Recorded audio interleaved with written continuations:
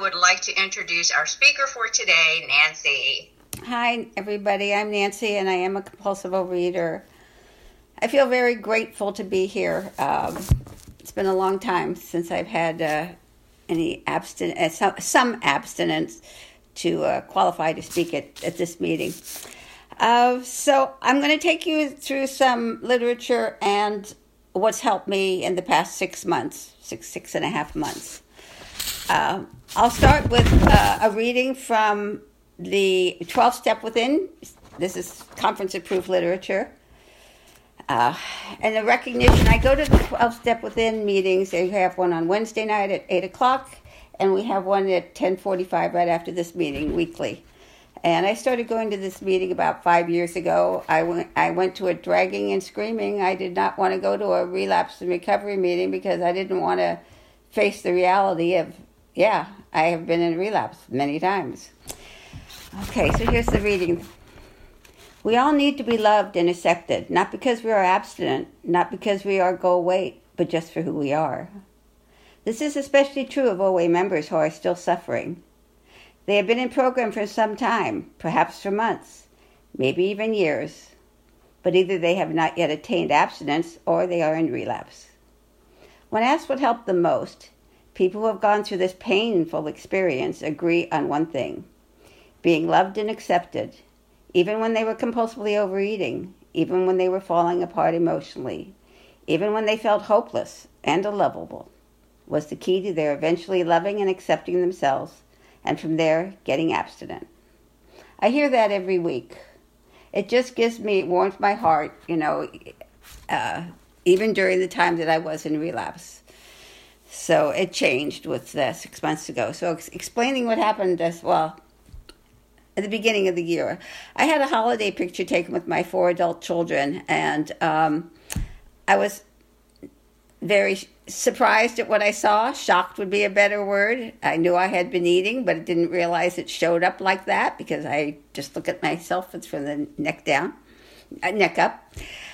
So I knew that I was feeling really scared because as I would go to bed at night, I would think my 2 grandsons, who most of you know live with me, were going to just come into the bedroom and find me dead of a heart attack. I had that. Both my parents died of heart disease and had heart attacks. And I have lived 15 years more than each of my parents. So, I feel in some senses, in the past, I have felt, anytime now, Nancy, anytime now, HB. I don't feel that anymore. But when I was in relapse, I did feel that because of my participation in my eating. So I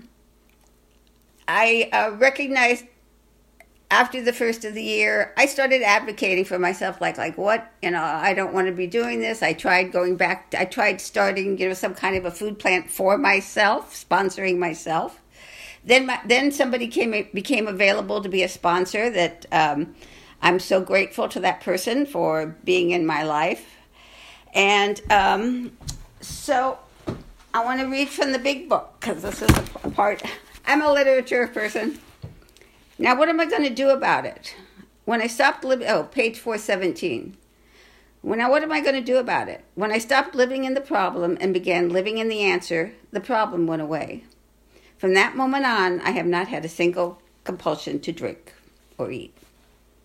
And acceptance was the answer to all my problems. When I am disturbed, it is because I find some person, place, or thing or situation, some fact of my life unacceptable to me, and I can find no serenity until I accept that person, place, or thing or situation as being exactly the way it is supposed to be at this moment. And I read that part because when the sponsor that I have now became available, it was a surprise. In other words, I've been coming to meetings and hadn't seen that person in a while. And then when I saw that they were available to sponsor, I thought I've worked with that person before. Do they want to work with me again? I don't know. And I just sort of advocated.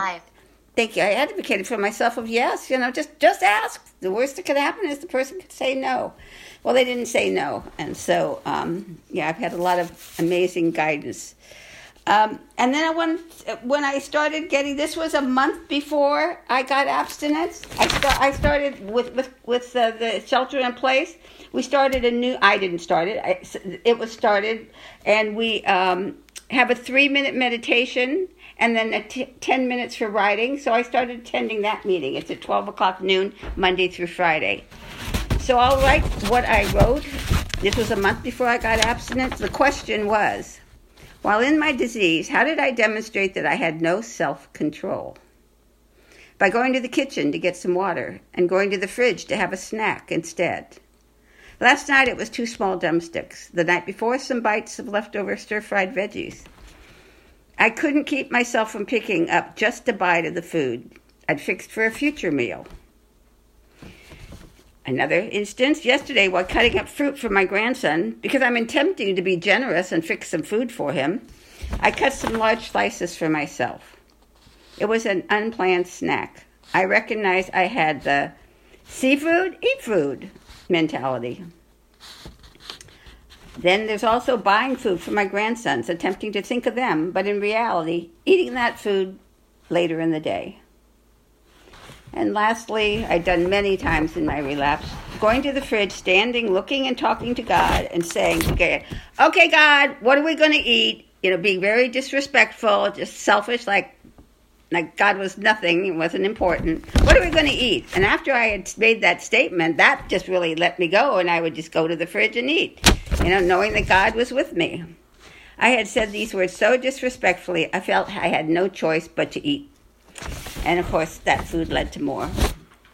So that was a month before my abstinence. My abstinence date is May 23rd. And the some of the things that I've done in this abstinence, I'll write, is I do a 10-step daily. I talk to my sponsor every day. I do meditation. I learned meditation at an OA retreat last year. And it's a lengthy meditation that is so powerful for me. I mean, it's just such a help to, I have, just that emotional connection with a higher power. So many answers come to me when I'm in meditation of how to live my life for the day, or, I'm just in the now. I'm basically in the now. All this shelter in place has been in the now, right now.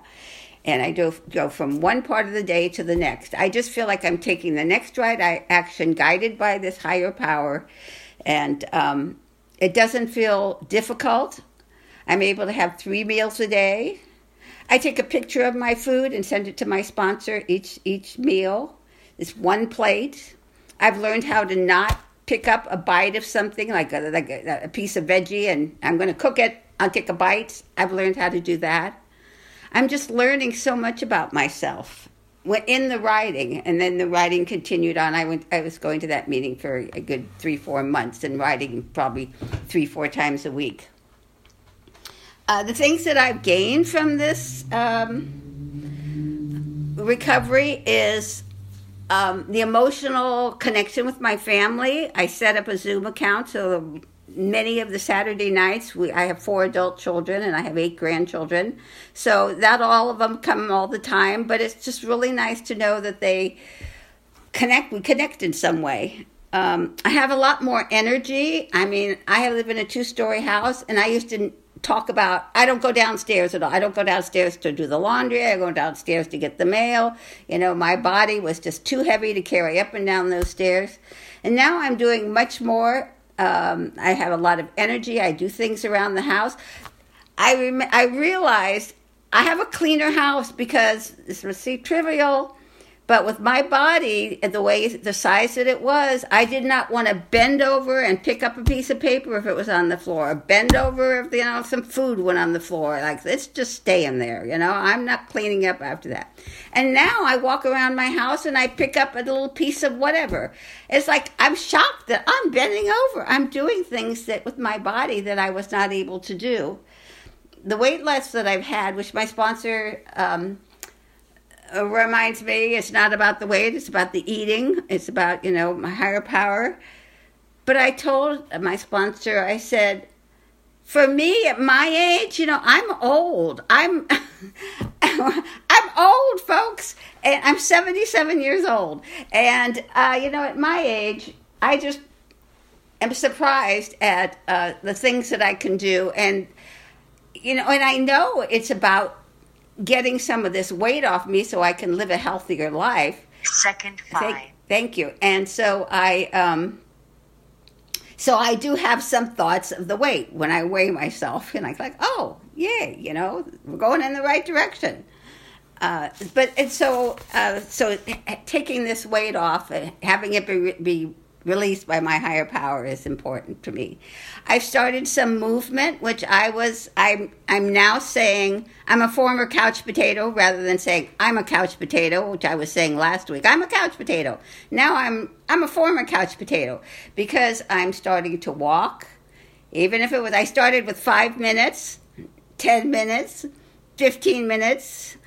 I'm up to 20 some days because all this weight walking around in my feet. I couldn't do it. It was really difficult. It was hurt. My feet hurt.